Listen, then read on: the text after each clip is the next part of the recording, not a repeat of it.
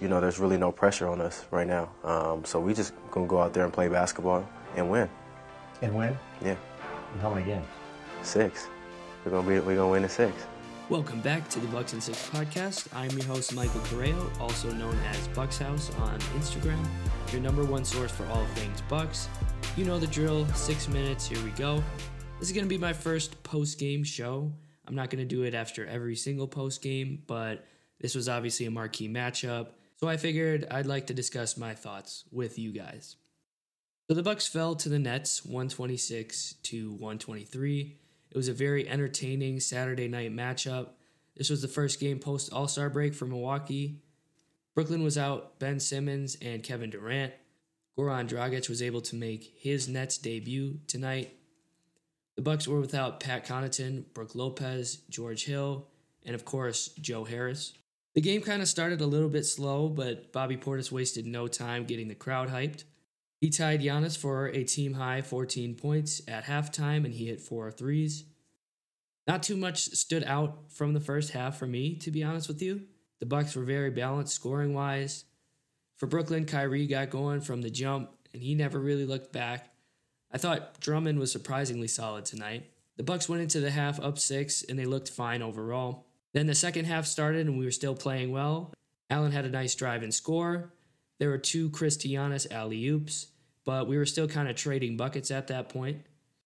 We found ourselves up 70 to 64, but ended up having a terrible stretch of 6 to 7 minutes that ultimately decided the game for the Bucks. Around the 10-minute mark, Brooklyn had a stretch where they went on a 25-6 run.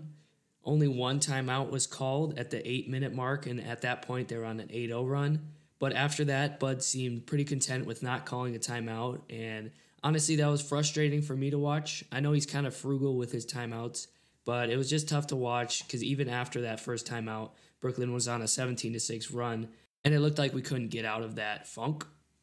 It was actually Brooklyn who called the next timeout, and ABC showed a stat. Brooklyn was 13 of 17 from the field in that quarter, including 7 for 8 from 3, and they forced 5 Milwaukee Buck turnovers, which kind of just encapsulated how crazy Brooklyn was and just how bad Milwaukee was.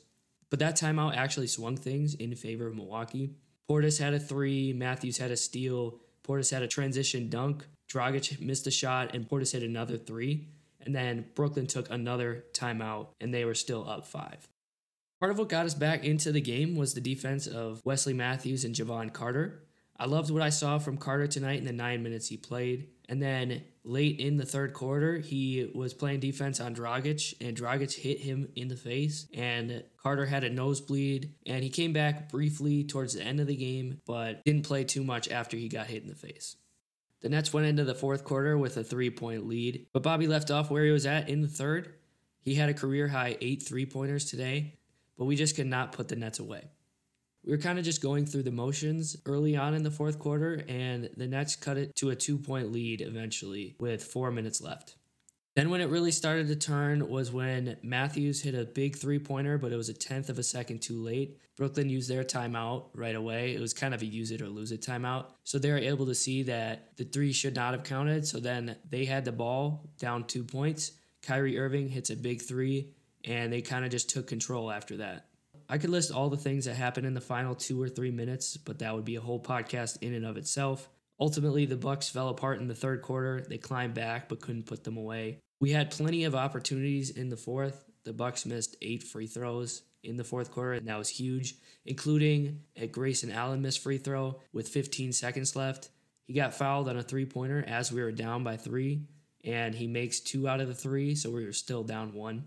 And then, obviously, at the end, if you guys saw, Giannis nearly made a turnaround 3 to tie it at the buzzer, but it didn't go in. Overall, some notes. I liked what I saw from Javon Carter. Like I said, he puts in a lot of effort every second that he's on the court. He only played 9 minutes, but he brought energy in each 9 minutes, and I think that was a solid pickup for us, and I liked what I saw from him. DeAndre Bembry didn't stand out too much, but he didn't play bad, I wouldn't say. I thought Giannis could have been more aggressive, especially later in the game in the fourth quarter when we were kind of going through the motions. I think he could have taken over and just put the Nets away for us. I also think we could have kept finding Bobby when he's hot. I know Brooklyn kind of tightened their defense a little bit, but even when he hit his 8th three-pointer, we weren't able to get him the ball for another few possessions. I think we could also give Grayson Allen more looks. He's got to be more aggressive and more involved in the offense. He's such a great, talented player. He's a good shooter, and we can't have him only taking 4 shots. Overall, we just got to tighten up the third quarters, put teams away when we have the chance, and I think we'll be fine. We can learn from it, but I don't think we should dwell on it too much. I mentioned there would be a shout-out opportunity, so I'll do this with each podcast. Go follow Bucks House on Instagram. Comment your genuine thoughts on the podcast. It doesn't have to be long. It doesn't have to be positive. It can be negative if you want. And then just comment something like your favorite cereal so I know you came from this podcast. I'll switch it up each time, and shout-outs will be revealed for the next podcast. I really appreciate those who listen to me, so I thought I'd try to do a fun idea to get you guys involved and to give you guys shout-outs when possible. And that'll do it for tonight's episode. I'm going to head to bed right now, try to sleep this one off. Hopefully you guys can too. And enjoy the rest of your night.